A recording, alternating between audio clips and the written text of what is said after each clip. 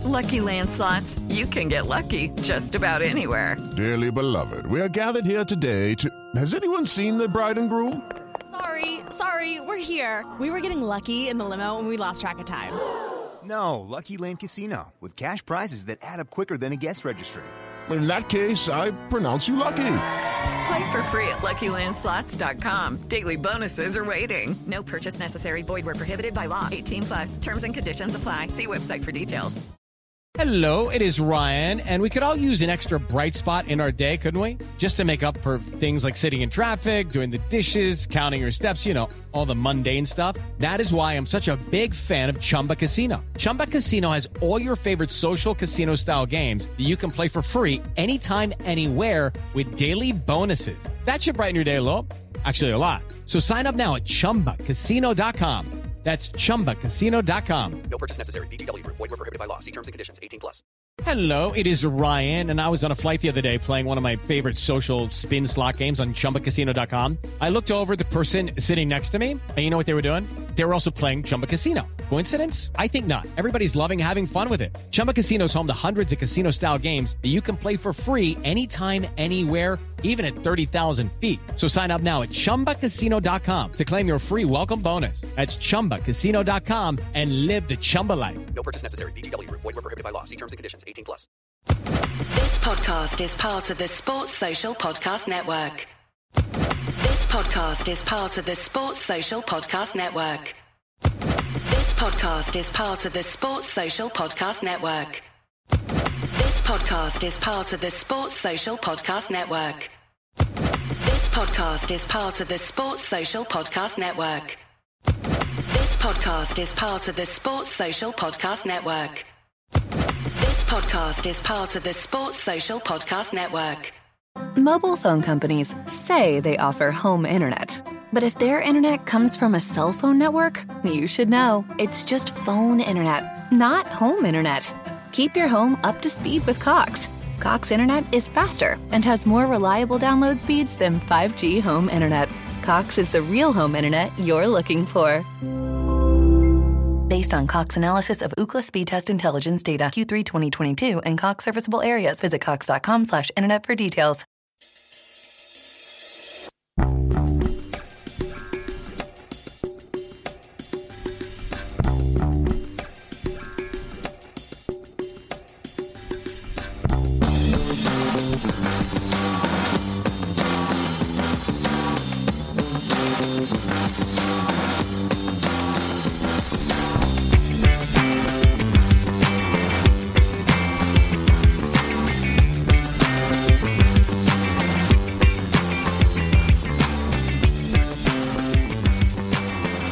Welcome back to A Celtic State of Mind. I'm Paul John Dykes, and I'm absolutely delighted to be joined for the first time by John Hughes, because you and I haven't shared a screen. I was going to say a stage. Not yet. We've certainly not shared a screen on the ACSOM Bulletin yet. How are you doing, John? I'm very well, mate. Very well. I'm sure we're both going to miss Kev's rather unique take on things today. I'm sure no one can match the man for an analogy. So, I always remember, the Viz used to release these wee books, and it was just all the different wording, etc., that they used, and phrases and explanations thereof. And I'm just waiting for the Kevin Graham version of his analogies. But maybe one of these days he'll be able to explain them to us. Kev is otherwise engaged. ACSOM does have a team of contributors, often referred to, in fact, John, as the ACSOM cult, which is fine. I'm sure that's what they called us. I'm sure it is. But we're ever evolving. So, yesterday on a Tuesday, you often see Natasha. Natasha's in Germany. So obviously we have a pool or a cult pool of players who can come in. So tonight I'll be joined by Kevin McCluskey for the game. Really looking forward to that. And if he's fit, he has got a late match fitness test. Colin Watt will also be joining me. He had to sit out on Monday because he was ill. But that's just the way it goes. That's the way it goes. Well, I'm having to make preparations for next week. I'm flying over for the game next week. I have all sorts of preparations to make for that. I've got all this gear to take with me, and I have, usually stay with my brother, but his Wi-Fi is unbelievably bad, so I've got to move houses. and get it all. And you talk about a late fitness test. I hope to be dying on next Wednesday after the celebrations. But I hope so as well. See how we go. I hope so as well. Absolutely. As always, we're keen to hear your thoughts. We're going to be talking, obviously, about tonight's game. I noticed in the comment section, I do read them in the comment section on the YouTube channel, someone was getting stick for the pronunciation of tonight's opponents. So I have gone as far to consulting YouTube, and YouTube has told me that it's Leipzig. That's the way that you pronounce it. I don't know if someone's been calling it Leipzig. I'm not sure. But we are playing them tonight, John. It's also today, 100 years ago, Jockstein was born. And we're going to have a wee dig about that as well. We're going to have a wee talk about Celtic's youth, the whole policy, the chat around Ben Doak and others, a golden generation perhaps lost. There's a whole podcast in that where we're touching on some of the players who will be missing tonight and how big their omissions are going to be as well, John, because I think that's a big focus. I mean, just generally speaking, I was listening yesterday with interest, Big Lawrence talking about tonight's game, what we have to take from it. I guess when I was looking at these fixtures, I thought, right, I'm writing off Real Madrid. I'm writing off both those games, right? And then I thought if we can take something in our away encounters against Shakhtar and Leipzig, I'll be happy. But then you've got to win both home games. And that was kind of my view when we came in. And if we come away with that, I think I'd be delighted. We actually might not get through on 8 points, but I would be delighted with that as Angie's first taste of Champions League group football. What's your take on it? I think we need to take a point tonight. Realistically, there's no guarantee of winning the two home games. But I think if we take a point tonight, it really knocks the wind out of Leipzig. So they'll be struggling to get through from that point on. So it's a must-win game for them. It's a must-take-a-point game for me. So it puts them under pressure and it opens up. It makes it more interesting in as much as not that they're a team that would ever sit back, but they have to come at us. I know this has been covered at their forum and also, but I mean, I was looking back at their 3 games since Rosa has taken over. So obviously they beat Dortmund 3-0. They lost 3-0 to Mönchengladbach and they won 4 against Bochum. Bochum, you can just dismiss that because that's like us bumping Dundee United. They're bottom of the table and they're dreadful. So the only 2 games you have to go on is Mönchengladbach and Dortmund. The Dortmund game was his first game in. He is the former Dortmund manager. He immediately changed their formation to basically play against Dortmund. So he set it up to stop all ball progression coming from their centre halves and their defensive midfield players. And that worked a treat for them. Now, Dortmund have been sketchy anyway, form-wise, but they were at the top of the table at that point, performance-wise, should I say. But it's very, very difficult to take anything from that. What I would say is they've had a really poor season so far by their standards. Yes, there's a new manager in, but this is not, Ange, the new manager. He hasn't had a transfer window, and he's probably not, even when there is a transfer window, it doesn't look like they're going to give him any money anyway. They seem to think that this squad should be good enough. And they're right on paper. On paper, they're a tremendous squad. So what we need to be concerned about tonight, who's going to turn up? Are they going to be the paper tigers? Are they going to be the bulls? So, we need to be wary of that. And, as everyone has mentioned, on paper, they are obviously, to me, a better side than us. But the thing about it is, it doesn't count for anything. It just doesn't count for anything when you're... I would say we are both in a sort of similar place at the moment. So I'm very anxious about this game, I have to say. Very anxious. I'm not... I'm excited for it, but I'm far more anxious than I'm excited. I just feel that with us, the way that we're playing as well, we're in what I call should-have form. you know. So the negatives of should have is we should have buried Shakhtar, we should have beaten St Mirren, we should have buried Motherwell, we should have taken our chances, we should have been faster in transition with more pace and more purpose in passing, we should have better concentration, we should have played for 90 minutes. Now, the upside of should have is could have. We could have done all those things, which means that we have the ability to do those things, you know. So it's not like we are outmatched completely here as we have been in the past. We are not. We are on a par with these, at least in my view. Yes, on a bad day they could do some damage, but we could absolutely pummel them on a bad day for them as well. So, and this is the point. Who's going to turn up today? I really don't know. And that includes us. Who's going to turn up? Is Celtic going to turn up tonight? I don't know. No, you're right. And if they do, then you can see someone like Jota in full flight. Some of the players who are in there are, I guess, not first picks for Ange Postecoglou. We'll get to some of them. Another should have, could have. Maeda opening and scoring against Real Madrid. McGregor's strike from distance, which, you know, could have ricocheted into the back of the net. So I totally get what you mean. And that's where the frustration creeps in, John, because when you come away from these games, you're thinking to yourself, we could have had something better from each of the games that you've actually mentioned. They should have won against St Mirren. I'm not buying into the fact that the wheels have come off. Absolutely not. I still think it's a blip. There's a few comments I'm going to bring up here who would agree with that as well. Jungle Lion, regular contributor, always a pleasure to see you coming in on the YouTube. Tough gig tonight, hopefully a win, take a draw, but the league is more important. Talking of gigs, we just posted a picture of Prince playing at Celtic Park in 1992, John. I wasn't at that gig. Shakespeare's sister supported him, and there were at least one Celtic fan in their ranks. But I was at the U2 gig a year later. But looking at that period, we had Bryan Adams playing at Celtic Park as well. And by the way, we also had Cliff Richard playing at Celtic Park. I'm going to dig the photos out and put them up.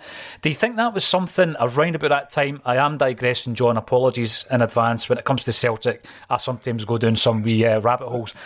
Was that the likes of Terry Cassidy, etc., trying to find other streams of income at Celtic at that time? It seems to be a glut of concerts at Celtic Park. Well, clearly it was. And, you know, to be honest, you know, if you followed Celtic in the 90s, those were some of the best things that happened at Celtic Park during that entire decade, because the rest of it was pretty grim. We were trying everything, you know, because we were, you know, we couldn't, it's basically the shoe's on the other foot now. We couldn't compete with Rangers and their financial dealings. And we weren't really aware of that at that point of, you know, where that was going to lead. We were just a step behind. We were always a step behind, and it just, you know, I mean, I hated the 90s for that reason, you know. And you know, he's talking about Andy Gorham broke our hearts, and we should have won this game and we should have won that game. But those are the games, and you know, we've had this against sides that were better before. They were a better side than us for the most part, and therefore you're clinging on to wee chances and missed opportunities and all the rest of it, and you're like, oh, what if we did it? You know, no, you know, we just for the most part we weren't good enough, and of course we were doing everything we could to try and raise money to try and, you know, to combat that. But hey, you know what? All worked out in the end. It did. I always look back at that period as well, John, and I think about, I know after the centenary year, Rangers gave us 2 hammerings, 4-1 and 5-1. But if you look at the 90s, that period in the doldrums, in terms of hammerings, we always turned up. I think except one time when they beat us 4-2 and they went into a 3-0 lead after like 20 minutes or something like that. But we always turned up. We always gave them a game. And, you know, sometimes the win that Celtic got was the final game of the season when the league was gone. But it's not as if they pulverised us like we were for season upon season pulverising Rangers recently. Yeah, you've just brought back a terrible flashback there. I think that 4-1 game, was that the game that McAvenny scored first? Yes. And I think he broke his arm that day. We got tickets for that game, myself and my brother. Barry Ferguson was playing football with my stepbrother at that time, and we got tickets from Derek Ferguson. We were in the Rangers stand, and I'm entirely convinced he told everyone before we got there who we were. Because, oh my God, it was brutal. The looks we were getting, it was absolutely desperate. So we bolted at half time because it was like, McAvenny scores first and you're doing that thing where it's like, that's terrible. And then, from there on in, we were getting absolutely pummeled. So we bolted at half time.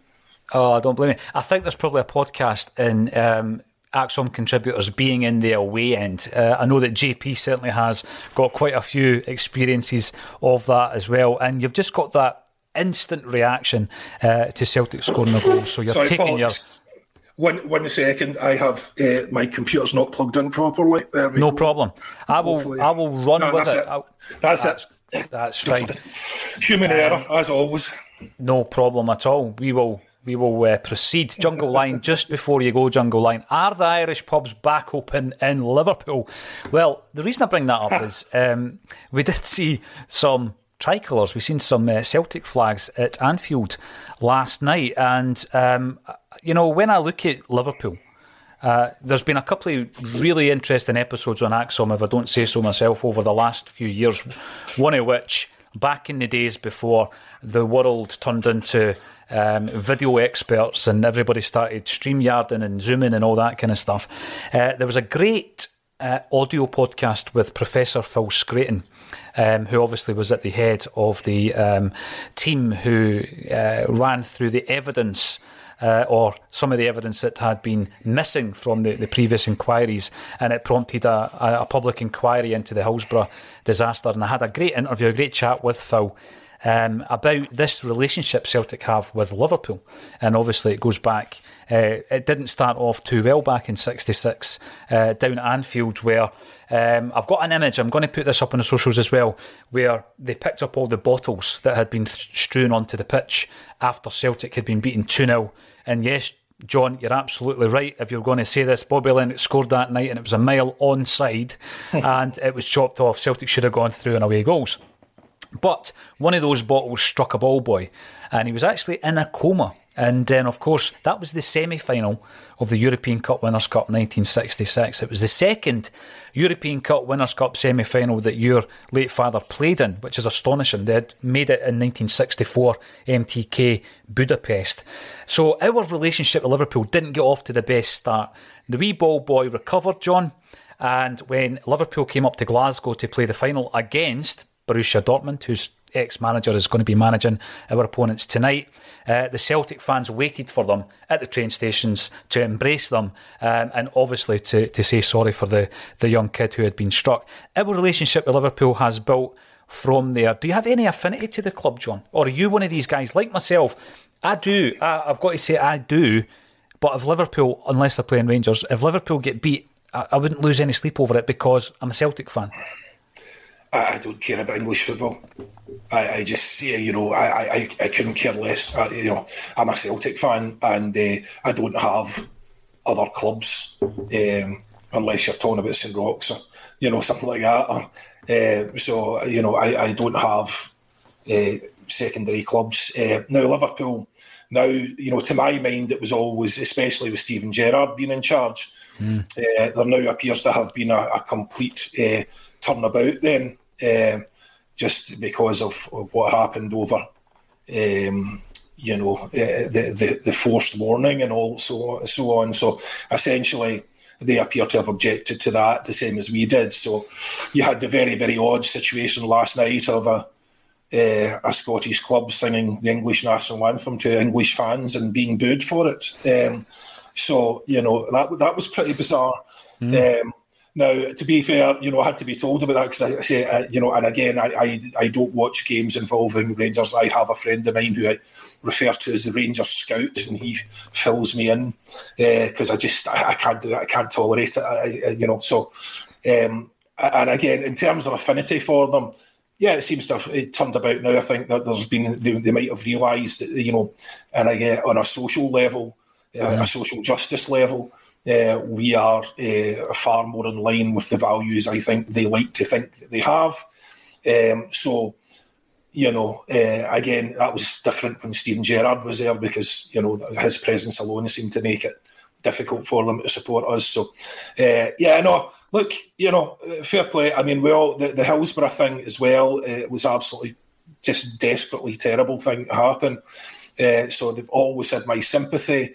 I've never disliked them as a club, but I don't care. English football as well, I just don't like it. I don't like the money that's in it. I don't like the big fake bubble built up by Sky. And, myself and Kev spoke about this a few weeks ago, about just the complete inequity in the game. And, that bubble in England is part of it. It gets me fair annoyed when you look at teams that are getting relegated from the English Premiership, taking 100 million down with them. Mm-hmm. You know what I mean? Look, we are. I'm concerned with how we can combat that. That's my concern. That stupid money. Mobile phone companies say they offer home internet. But if their internet comes from a cell phone network, you should know. It's just phone internet, not home internet. Keep your home up to speed with Cox. Cox internet is faster and has more reliable download speeds than 5G home internet. Cox is the real home internet you're looking for. Based on Cox analysis of Ookla speed test intelligence data Q3 2022 and Cox serviceable areas, visit cox.com/internet for details. As the #1 audio company, iHeartMedia gives you access to all. Every audience, live conversations, trusted influencers, and the insights and data you need to grow. iHeartMedia is your access company. Go to iHeartResults.com for more.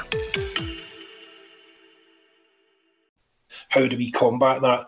We can't combat it at the very top level, but, I think Ange has shown, and Michael Nicholson has shown this year, and the backroom team, that with very, very astute, scouting and very, very wide knowledge of the world game, as opposed to just the blinkers on for certain countries, that we can potentially compete. Now, this is our first rung here, in this competition this year. But as I said also to Kev, we don't have a lot of time to get it right because this team will be picked apart. So, we really need to start getting it right before we lose all our most valuable assets in the summer. Yeah, yeah. I mean, that is a concern. I'm going to come back to it because I'm going to pitch something to yourself, John, and to those in the comment section about how the game has changed and if there is another way to approach that. Is there another way to make inroads when you're not in that bubble of English football or in the top half dozen leagues, where I seen a picture on social media and it looked like a wind-up, but actually it would have been right, it would have been true, where the Man United Man City game, Man City Man U game, where there's a fan wearing a Man United jersey in the first half and a Man City jersey in the second half. I mean, half and half scarves are bad enough, but I just cannot comprehend that. That isn't football. That isn't even football to me, John. So, had you been a footballer in the 1980s, John, and being interviewed by Match or Shoot, and they asked you who's your favourite second team, you, very much like Peter Grant, Paul McStay and Tommy Burns, would have replied Celtic Reserves, I am sure. And by the way, fair play to you, because Lawrence Conley's exactly the same. Joe Hamilton, it's going to be tough. Yeah, it is, Joe. But maybe we'll start clicking up front and get the goals we should have got in the first two games. And that goes back to your opening comments, John, where we're talking about, if they click and we don't, we're in trouble. But, the same thing can happen. Celtic do have the talent. And you were also talking about the transfer windows. I was reading this morning a couple of their players are wanted by Chelsea to the tune of a combined fee of 100 million quid.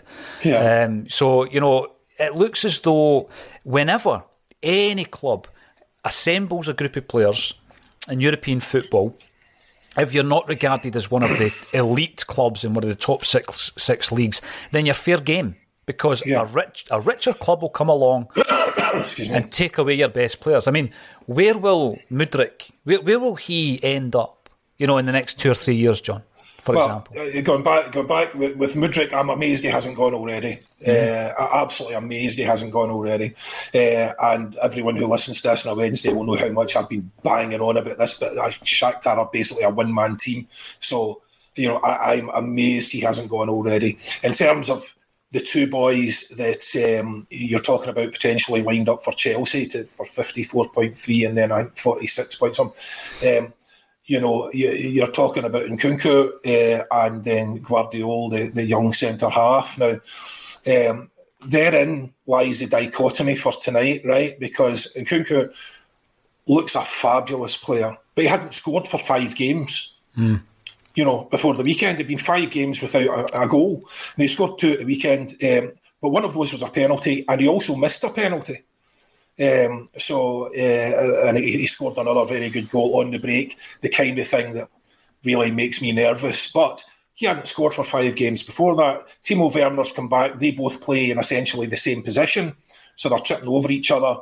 They seem to do all right against Bochum, but again, that's the bottom team in the league, so that doesn't mean anything. And they have solid players, a few of whom who will be wanted, or who are very much sought after. They have some very solid players, but their guys aren't playing well. They've got a problem at fullback.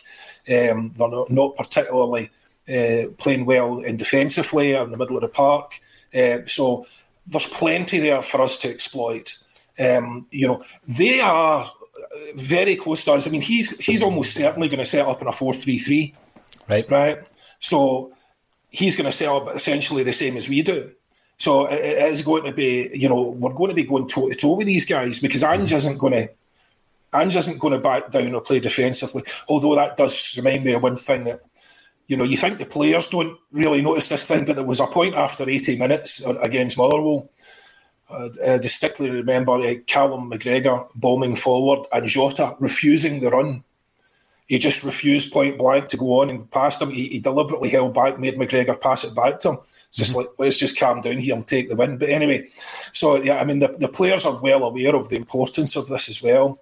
But we are going to have, and this is why I'm really hoping Kyogo finds his shooting boots tonight, we are going to have chances. Yeah. And there's a very strong possibility this just boils down to who takes their chances, because we're going to give them up and we're going to get them. So it just boils down to who takes their chances. And, there are issues, defensively as well for them. So, we're not the only ones with that issue. So again, I just don't know how it's going to go, because our guys really need to show up tonight. They really need to show up. Guys need to stand tall who have been quiet for the last few weeks. So we really need them to show up with the playing at their peak tonight, because this game is very, very important.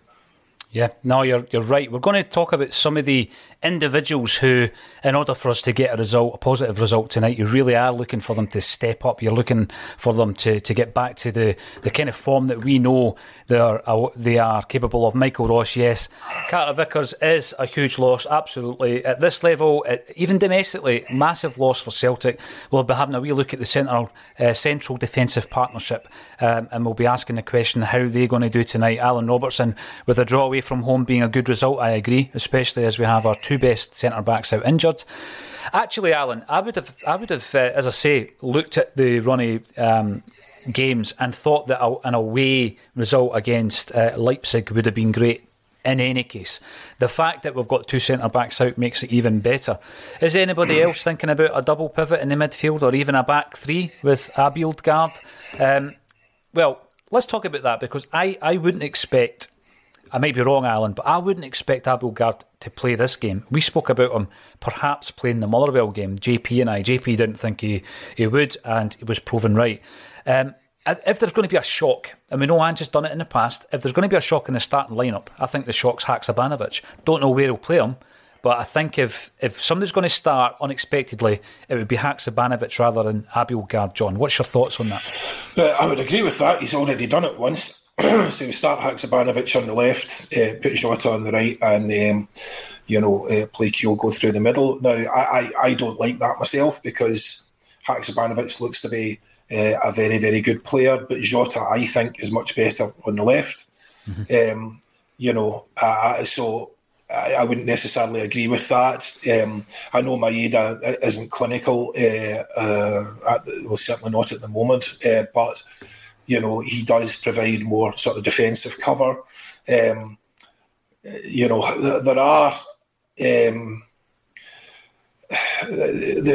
every time we think of like a double pivot or something like that, what Ange has done is he's picked individual players to fit in the system. He hasn't changed the system, right? So when you start thinking about double pivot, all the rest of it, it's an interesting talking point, but it's not going to happen.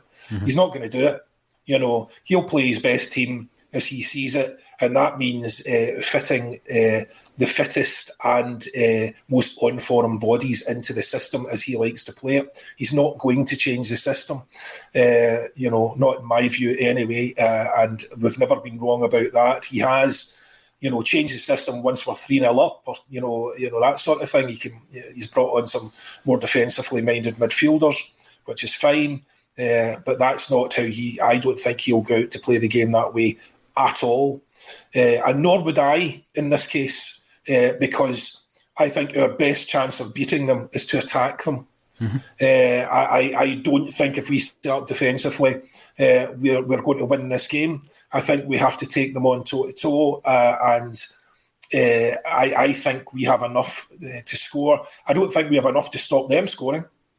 That's why I don't think we should set up defensively, because I think they're going to score anyway. And I think it's just a matter of who takes their chances and who gets the most. I mean, this could be 3-1 either way, or it could be a 2-2 draw, in my view. So I fully expect them to score against us. Coming on to the sort of centre-half pairing, I have an emotional investment in Stephen Welsh, in as much as that was the last thing my dad saw before he fell into unconsciousness and died the next day, was Stephen Welsh scoring the goal. So if anyone feels like you're after Welsh, you're going to have to come after him with more than that's how I feel about it, because I'll defend them to the hilt. But essentially, and this is going back to, and I noticed that you retweeted something I tweeted at the weekend. I was watching that game with Motherwell, and I was taking notes through it, so I was paying attention.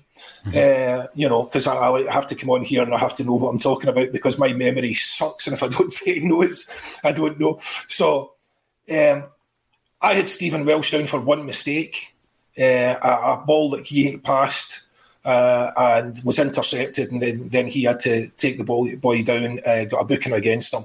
That's what I had him down for. As I understand it, his passing statistics were far superior to anyone else's.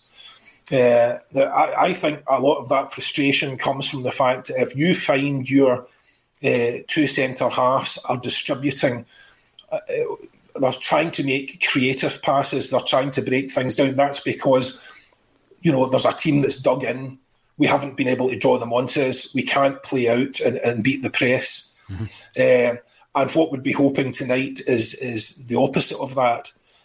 Because that's how Mönchengladbach beat them 3-0, quite handy. They beat the press, they let them press, and the counter. They beat that press, and they beat them handy. So we have to be looking for that tonight. We have to be skillful. We have to be accurate. We have to play with pace, power, and purpose, and we have to be incisive. And I think we can be all those things, because especially if we get ahead early tonight, I think we can be all those things. We need our confidence up. And I think playing with space instead of having to beat down the doors of teams that have dug in is far more appealing to our players. I think that's the stage that they want to be on. They want to be comparing their skills like for like with other people who are attacking. So, it could be a tremendous game tonight, and I certainly hope we come out on top. But, again, I think our best form of defence is attack. Listen, there's quite a few points there that we'll expand on, John, because on the subject of Welsh, there was some criticism on particularly the Facebook ACSOM page around the post-match discussion after the Motherwell game. I am a fan of Stephen Welsh, and I think that goes back to when he's breaking into the team. speaking to someone who had watched him progress through the kind of youth ranks, John, and he says to me that in terms of his passing ability, his distribution was excellent, and he was a player that was kind of head and shoulders. And I think when you look at the underaged progression that he's had at international level, the fact he's the captain of the side, there's no doubt about that. But I would also throw in the fact that we have had 2 bids for Welsh. Now, I don't know if one of them is permanent and one of them is a loan deal from Udinese and Toulouse. So he's coming up on the radars, John, of clubs around Europe. And my take on this, and I would love for Alan Morrison to have a discussion about this at some point as well, is that these teams who really are investing a lot in the data are realising from the stats and from the figures that this kid at Celtic, because he is still young, is coming up with brilliant stats on a consistent basis. So the eye test that is mentioned time and time again, I sometimes think can be swayed by a perception of the individual. So it goes back to this bias that you might have against or for certain players. Some people say to me on the YouTube channel, for example, that I never criticise Kyogo or Juranovic. Now, we all have biases. This is a thing, John, so I'm not going to sit here and deny that I've got them, because we all do. But I think that sometimes it goes back to the players coming through the ranks where they seem to get a harder time. They've got to work that wee bit harder to win us over at times. Do you think Stephen Welsh suffers a bit from that? Of course he does. Absolutely he does. As does Anthony Ralston. And it used to drive me nuts. Ralston would go out and have like a tremendous game, and you'd still got people absolutely slating him. And I mean, not just even related to the game, just, he's never good enough to be a player. Never mind how he played in the game. You've got that with Ralston, even when he was playing well. We've now got it with Welsh. Do they have to overcome that bias? I think they do. There's confirmation bias, and Welsh, did suffer from it from the weekend. You could see the crowd were getting restless, and it was pointed out. It was in fact Alan Morrison that pointed it out that. About 33 minutes in or something, and he misplaced a pass. Mm-hmm. And that was the first pass he'd misplaced for the whole game. And the crowd was just groaning and booing. And, so... Mobile phone companies say they offer home internet. But if their internet comes from a cell phone network, you should know. It's just phone internet, not home internet. Keep your home up to speed with Cox. Cox Internet is faster and has more reliable download speeds than 5G home internet. Cox is the real home internet you're looking for. Based on Cox analysis of Ookla speed test intelligence data, Q3 2022, and Cox serviceable areas. Visit cox.com/internet for details. It's the Marketer's Report. This week, Patrizio Spagnoletto, Global Chief Marketing Officer, Direct to Consumer for Warner Brothers Discovery, weighs in on the difficult task of building and retaining consumer trust. Trust is a really hard thing to build and a really easy thing to destroy, and we have to be very respectful about that. Our partnership with iHeart has really helped us build that trust and that relationship with the on-air talent. The best thing for us to do is to build a relationship with our consumers. And if those consumers have a relationship with the DJs that are on air, then we want to build on that. House of the Dragon, which was one of our most successful, if not the most successful campaign we've ever done for a show, audio is a core part of that. As the #1 audio company, iHeartMedia gives you access to all. Every audience, live conversations, trusted influencers, and the insights and data you need to grow. Not just a media company, iHeartMedia is your access company. Go to iHeartResults.com for more. It is very much confirmation bias. You're looking for mistakes from these guys. We're looking for mistakes from the ends. Now, I covered this again in the St Mirren game. We're talking about, and our friends, I will acknowledge the fact that the one thing Stephen Welsh isn't great at is winning aerial duels. He's not a big guy, so he doesn't win aerial duels against other big people. Thankfully, that's not going to be a concern tonight. But he doesn't win those duels. So I can understand why people think he's getting bullied around the place. But he hasn't given away any goals as a result of that. Not that I can see. The mistake that he made for the goal against St Mirren was nothing to do with being, not winning a duel or, being dominated by someone. Basically had a grip of the guy and then took a step forward and fell over, and the boy just headed it in. So it was a mistake from Stephen, but it wasn't because he was being dominated. And in terms of his distribution, he was far and away our best passer by some distance against Motherwell, by some distance.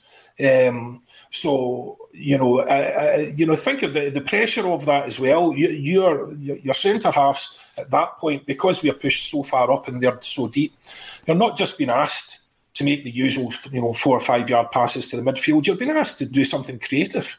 You've been asked to sort of ping balls around the place. Are you going to make mistakes doing that? Yeah.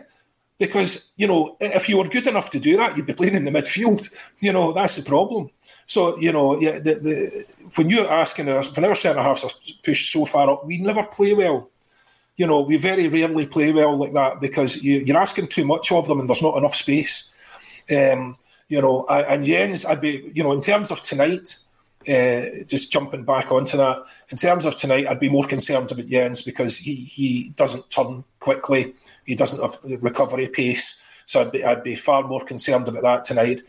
We're not going to be worried about aerial duels tonight. That's not where they're going to be scoring from. They're going to be on the counter-attack and there's going to be balls over the top. So, retreating quickly and also your positional awareness are going to be absolutely crucial. Obviously, losing our first choice centre-halves is a blow. But with the kind of game that we're going to have tonight, they wouldn't necessarily expose the weaknesses that these players have. It depends on how the system is set up and how deep we're going to play them. But it could be, but the thing is, they're just as easy beat with a ball over the top. Because I was watching them as well, so they are just as easy beat with a ball over the top. And in fact, when you're looking at, if you get them on the counter-attack, at one point against Dortmund, they were playing with a 2-2 base and 6 up front. So the two centre-halves, the two defensive midfielders, they had their 4 forward players in a very, very tight group in the middle, so that brought in the entire defence, and their full-backs were completely unmarked, miles out on the touchlines. So that's a very interesting philosophy, but if you get caught on the counter there, you're really struggling. Look, we're all disappointed about CCV and all the rest of it, but as I say tonight, if Stephen and Maurice Jens, if they can basically hold their ground and not make any mistakes, and that's a big thing, if they just don't make any obvious errors, then I don't think that's going to be the issue. I don't think they are going to be the issue. And if anything, you're looking down that side, they've got pace all over the park, this lot, so, Greg Taylor could struggle. They've got a litany of front players who are very, very, very good. So Greg Taylor could struggle as he did, before against Bodo Glimt with people who are very, very quick, just with space behind, running past them. But again, he's been one of our better players all year, so you'd hope that doesn't happen. Look, if you're looking for problems, there are problems all over the park, right? So absolutely, we have to try and be positive and think that these guys, our guys, will play at the top of their game because there are problems all over the park. O'Reilly's not in particularly great form. The forwards, aren't playing particularly well for the most part. But the thing about it is, we know they can. We know they can. So I suppose if you're going to be a supporter, rather than just be an analyst, if you're going to be a supporter, you have to say, let's just, try and get behind that point. We can do this. We can. It's whether we will.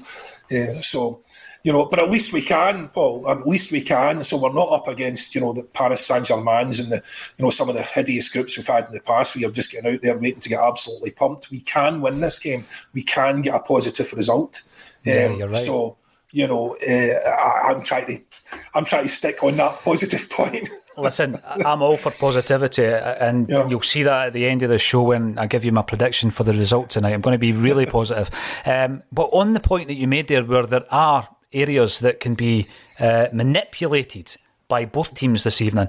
I thought it was very interesting, and I mentioned this on Monday, the comments that Chris Julian made in relation to Ange Postecoglou's approach to identifying these weaknesses, John, and then homing in on them. He said it's like a game of chess to Ange, using video analysis, etc. So if there are any kind of weak areas within the ranks of our opponents this evening, then I'm pretty sure Ange is aware of them. The Celtic players will also be aware of them. And I'm going to break off for a moment because, as I said at the top of the show, 100 years since Jock Stein was born. And I want to talk a wee bit about that. And it's going to lead into what next for Celtic. And I think, this is one just to debate, John. Jay McKelvey really think tonight will be a struggle with Welsh and Yents at the back, unfortunately. I'm going to go back. Last word on the central defence, right? I'm going to go back to Ibrox earlier this year. And it was a game that we played last season in April, whereby we had absolutely destroyed them in the February at Celtic Park, John. The only disappointment that night, we didn't score more than we did. And then we play them at Ibrox, and they took a very early lead. You'll remember Aaron Ramsey scored the goal. Mm-hmm. But Celtic's defensive performance in the 2-1 win was resolute. And I remember going up to that game, and if you were to check the ACSOM bulletins leading up to that game, there was criticism about the Celtic defence leading into that game. And the two centre-halves were Cameron Carter-Vickers and Carl Starfelt, who are clearly the first-choice centre-halves. But now we're talking about the backups, and Cameron Carter-Vickers and Starfelt are untouchable. Listen, they have the great partnership, but leading up to that game, they were under criticism. The Celtic defence was being criticised, and they had a performance that day where we were under the cosh for a fair bit of that game, John, and the defensive display was outstanding, probably one of the best defensive displays by Celtic that season. The point that the reason I'm bringing it up is we had concerns going into that game at Ibrox in April about the defence. We've got concerns tonight, and I'm not saying you shouldn't have, but it's at times like this that they can rise to the occasion. And that is what I'm looking at tonight. That's as positive as I'm going to be tonight about the defence. I think Joe Hart can play a big part in that. He's got loads of Champions League experience, John. He'll play a big part in it. I think Juranovic, who came in for a lot of flack after the Motherwell game, will play a part in it. Taylor has been excellent all season. Get back to that form. And then, that kind of that osmosis almost, that permeates right through the actual team. So as a defensive unit, I'm looking for a big display tonight, and I'm hoping that we're going to get it.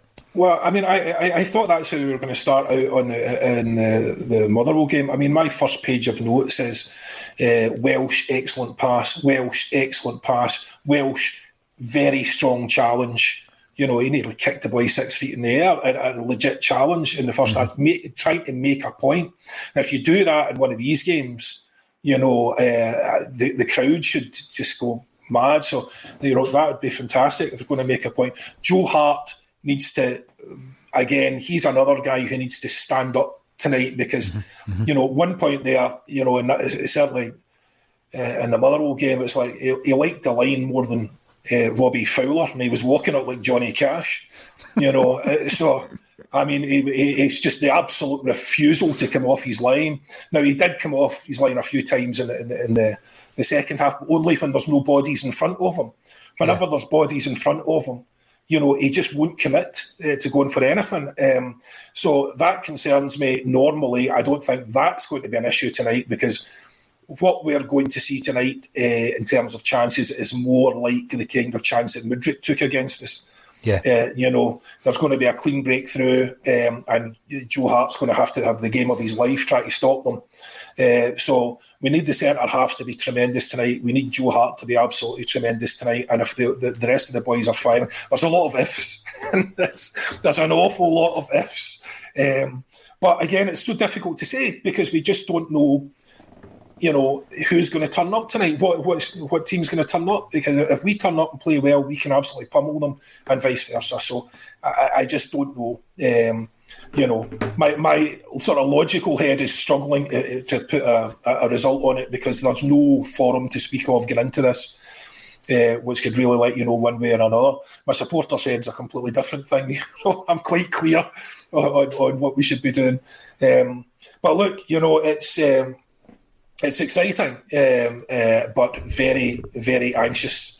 And I'm not even looking at the comments just now because, again, I'm too anxious to be looking at other people being anxious. So yeah, it spreads. The anxiety will spread. It breeds. Talking of which, I mean, Jock Stein, as I've said a couple of times, 100 years since he was born, and born on this day. I'm going to go through a few things in relation to this because it does lead us on to where Celtic are right now. Why do we have aspirations? Why are we a club renowned around Europe? Well, it was Jock Stein and the team that he built that gave us these aspirations. And I always go back to that. I mentioned earlier on, Celtic reached the semi-final of the 1964 European Cup Winners' Cup, MTK Budapest, and we should have got through. I mean, look it up if you're a wee bit younger, but after the first leg, we should certainly have got through to the final.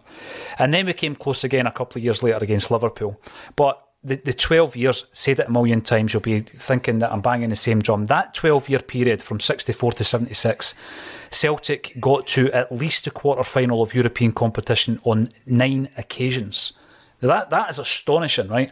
So people who maybe look at the record books and say, well, you only had to win 9 games to win the European Cup or any of this nonsense. Celtic at that point were as close to being a European superpower as the likes of Ajax became in the 1970s. And when you look at Jock Stein and what he did at Celtic, it was really astonishing. And the words that stood out for me this week, John, from Ange Postecoglou, he's good when it comes to words. I'm standing on his shoulders, not following in his footsteps. And we've spoken long and hard about Ange Postecoglou and how he got loads of inspiration from Ferenc Puskás, who was his manager at South Melbourne Hellas from 89 to 92. But we've got to go further back than that. We've got to go back to the 1940s and a guy called Jimmy Hogan. Now, when you think of the great Hungarian side of the 1950s, they were managed by Gustav Sebes. I hope I got that pronunciation right. I think I got the Leipzig one right. He was the manager of the Hungary side who beat England 6-3. Now, in that side, of course, was Ferenc Puskás, who scored a couple of goals.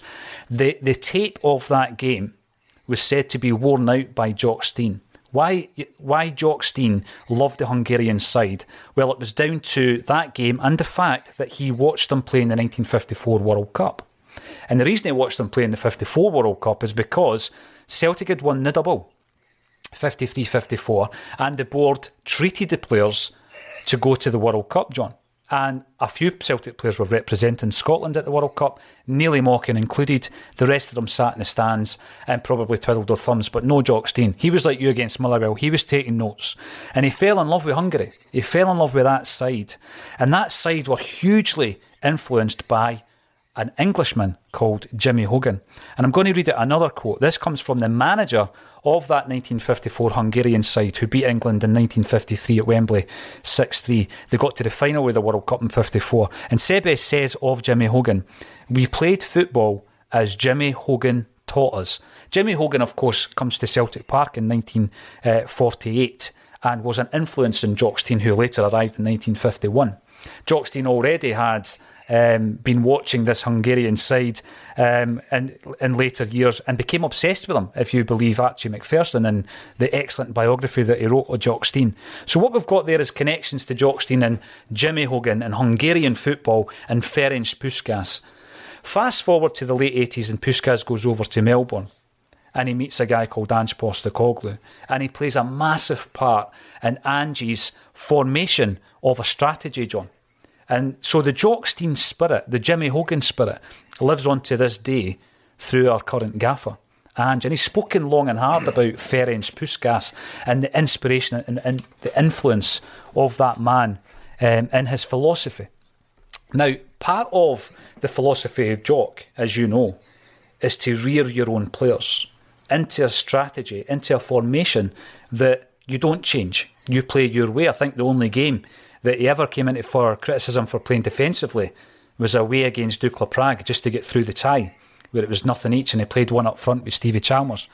So my question to you, John, right, is, and it's maybe a kind of sweeping generalisation, should Celtic look at going back to a scenario where we are basically rearing our own footballers? And are we doing that enough? Because at the moment, as you say, we're on the first rung of the Champions League ladder here in a new era under Ange Postecoglou. Will it work? Will it not work? Who knows? Financially, our strategy has worked in terms of recruitment, buying them in relatively cheaply, selling them on at a profit. But can we do more in the old kind of school way that Jock Stein did it, bringing players through for the success of Celtic Football Club? Well, you would hope so, but I had a look back. If you go back the last... I tried to keep it within about 20 years. So, let's say from 2000-ish onwards.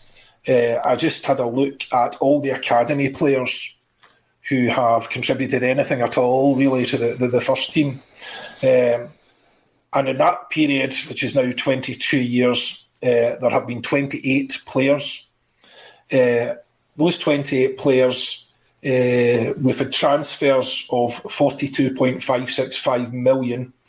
Now, obviously, a good chunk of that was Tierney. So without Tierney, it's 18.265. But anyway, so 28 players at 42.565, and there is currently in the squad academy players worth 19.25 million. So in total, you're looking at, over the last sort of 20-odd years, generated 61.82 million in transfers and value. Plus, you've got another sort of 8 players there that gave us 2.5 years service each on average. And that's not accounted for in any of those figures. So you would say the academy as it stands is costing 3 million a year to run. I don't know what it was costing 20 years ago, but what I would say is we'll be lucky if we've broken even there, or at least it'll be very, very close to breaking even. So in terms of, and that's with one generational size transfer, which, again, we didn't see that in the previous 20 years, or the 20 years before that, to be fair. So that's a huge transfer in there, and we've just broken even. And the list of names, I have to tell you, there's some good players, but it's, of those 28 players, it's a pretty meh list. It's not an inspirational list.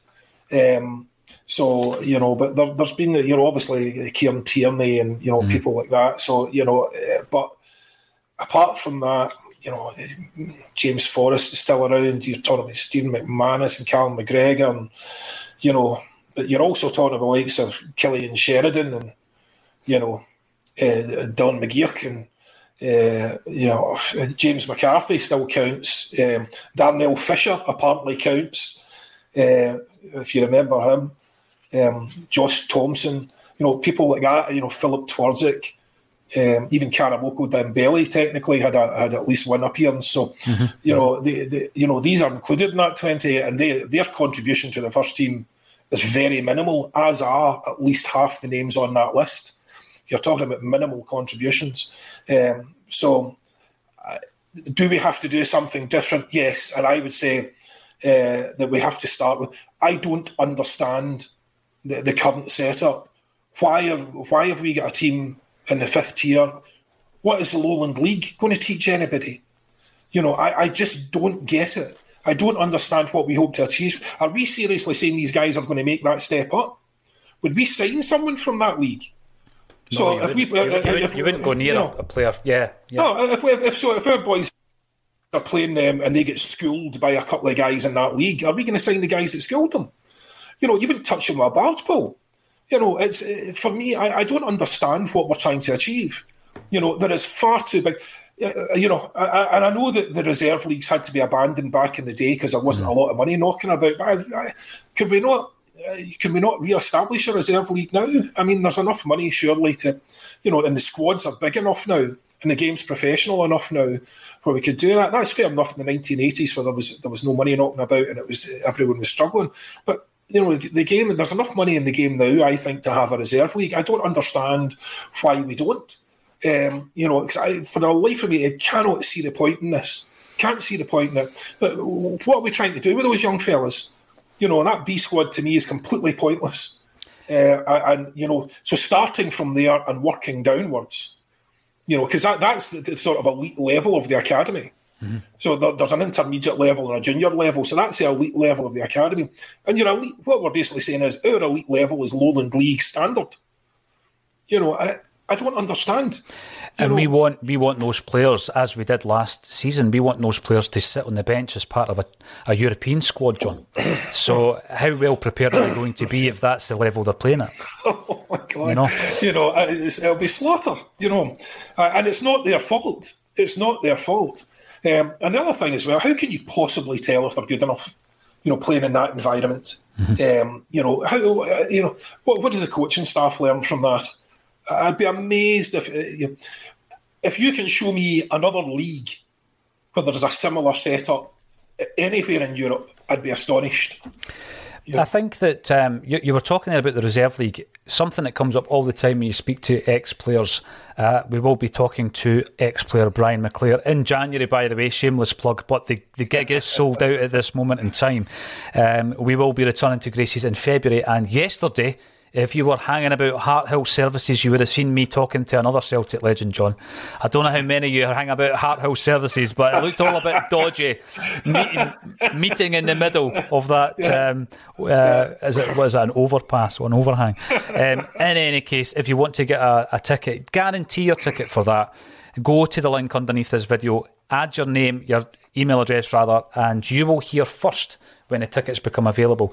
But whenever you talk to these guys, even players that played in the 80s and the 90s when there was a reserve league, they always bemoan the absence of that competitive bridge between youth player and first team. And like you say there, in terms of the money, there is also money that is allocated to each team. And it should be ring-fenced for youth football. It should be ring-fenced for academy football. I think in the past that has been abused and teams have gone out and bought players with the money. But if that was ring-fenced and then obviously fed into a reserve system, I think that what you would find is the development of players would be vastly improved. Sometimes, John, all you need to do is play alongside or against somebody who's a wily old cat who's maybe coming back from injury, who's maybe out of favour, fell out with the gaffer, coming back, etc. And, playing alongside him in the central defence. I remember some of the young Celtic players like Stuart Balmer telling me that the education he got playing for the reserves alongside Tom McAdam was better than any textbook or any coaching that he ever received. Just, actually going out there and doing it and learning from a guy who was an old head. But the gap is so big. We were giving Christopher Julian a bit of abuse because of his attitude when he had to go and play in the B team. But it is an insult. It's an insult to ask that guy to play at that level. If you were him, and I know people are going to say, "Oh no, he wants to play for Celtic at any level," but that guy. You're talking about an £8 million player, and yes, he's coming back from injury, but he's playing with wee boys, and he's playing with wee boys against other wee boys, or against hammer throwers who are going to break his legs if they get the chance. So, again, there's no use to us, there's no value to us in rehabbing our own first team players. There's no value to the academy players in playing at that level.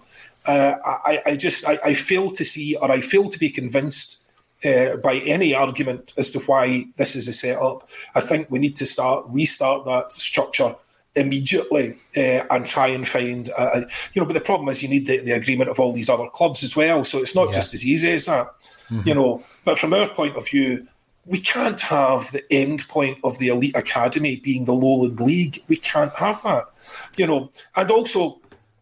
What is? But there's really no path. There is no path because what you're going to do, you're going from the Lowland League and then you're going to start training with the first team squad, but you're not going to play. You're not going to. And how many games? And we've seen this season alone. There's too much at stake now. There's Champions League qualification at stake. You're not going to be getting runouts there for someone who has made that much of a jump. It's a huge jump. Did you make that jump? 5 leagues or whatever it is, and suddenly come into Celtic's first team and play in a game where we have to win, as we do with all these games. I just don't see how that ever happens. It's not a path for these boys. So even the good ones, you're going to lose them. You're going to ultimately lose them. because they'll go and find another path. So I just don't see how it's set up that way, and we need to be so much better at it. Our academy has not produced over the years. As I say, we're lucky if we've broken even. So I think we need to do much better. But you would hope, Paul, that this is part of the structures that are coming in now. We want to have a proper, football department, and that's part of it. So it's not always done in a wing and a prayer and based on, what the last guy did for 5 minutes. So we need to have far better structures. They need to be far more reliable, and we can't always have, as I said before on this show, Ange came in and did some unbelievable business for us, picking up, players for peanuts. That's not going to happen again. That's very, very unlikely to happen again. So are we always going to rely on really unbelievable scouting? Because we have to be so much better and so much more tuned in than everyone else. Because if we can't rely on bringing our own through, that's going to be a problem going forward. And it's been a problem in the past already, but it's very unlikely we can carry on as we have with the scouting level that we have, with bringing in essentially £5 million players for £1.5 million. So that's not going to continue. So we have to have a legacy structure. We have to have something there which will continue in the years to come. And it's, again, as I said this last week, it's a generational club. You want your own children to follow it. So there's no point in saying, it's too difficult to do it now. It has to be done. It has to be done. It has to be dealt with. Otherwise this same conversation happens 20 years from now. Exactly. There's a couple of things that you've mentioned. First of all, I remember on this show, Chris Ullane getting a wee bit of stick for the attitude that you were talking about. But you've got to remember, this is a guy who was part of an under-20 World Cup squad for France who won the World Cup. And, fast forward 10 years and he's playing against the same age of guys he was playing 10 years ago. So yeah. I can understand why a player at that level would find it difficult to motivate himself. The argument, I think at the time, was he's wearing the Celtic jersey, he needs to try, he can be a great inspiration to the young kids he's playing with. I get that as well. Talking of which, Celtic's B team are playing Leipzig today, as they do in the afternoon of the Champions League, and they're winning 2-1. Rocco Vata opened the scoring, who I think... I take all that back, Paul, I take all of that back. It's a fantastic structure. And I've got to say, he is the one... he's the player that I'm sure will have a lot of attention.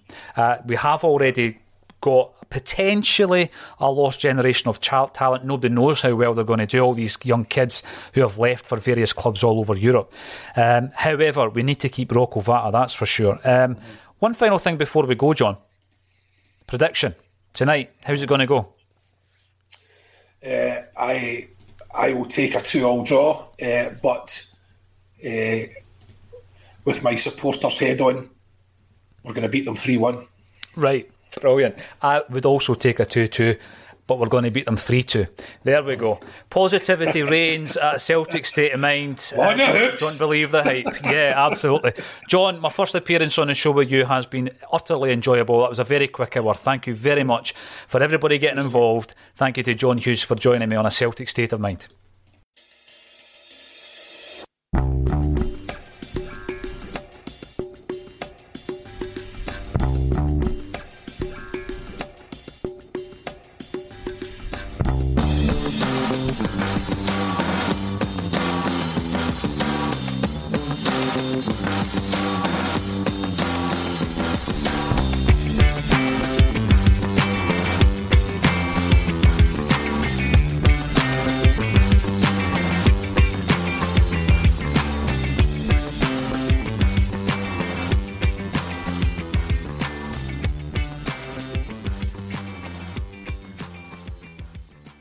Message and data rates may apply. Guys, got hair loss? I know what you're thinking. Should I shave my head, comb it over, wear a hat? Just stop. This isn't 1970. Keep your hair and your confidence because Bosley, America's #1 hair restoration experts, can give you your real hair back permanently. Check them out today because they're giving away an absolutely free information kit and a free gift card to anyone that texts EASY to 203-203. Dude, you don't have to look like your dad, because this isn't your dad's hair loss treatment. People all over the country trust Bosley because they're ahead of the curve. They use the latest technology to give you your real hair back. And the best part? Bosley's permanent solution is protected by the Bosley Guarantee. Let Bosley show you for free how awesome your hair could look with an absolutely free information kit and a gift card for $250 off. Text BZ to 203-203. That's BASY to 203-203. Mobile phone companies say they offer home internet. But if their internet comes from a cell phone network, you should know. It's just phone internet, not home internet. Keep your home up to speed with Cox. Cox internet is faster and has more reliable download speeds than 5G home internet. Cox is the real home internet you're looking for. Based on Cox analysis of Ookla speed test intelligence data Q3 2022 and Cox serviceable areas. Visit cox.com/internet for details. Sports Social Podcast Network. Sports Social Podcast Network. Sports Social Podcast Network. Sports Social Podcast Network. Sports Social Podcast Network. Sports Social Podcast Network. Sports Social Podcast Network. Sports Social Podcast Network. Okay, round two. Name something that's not boring. A laundry? Ooh, a book club. Computer solitaire, huh? Ah, sorry, we were looking for Chumba Casino.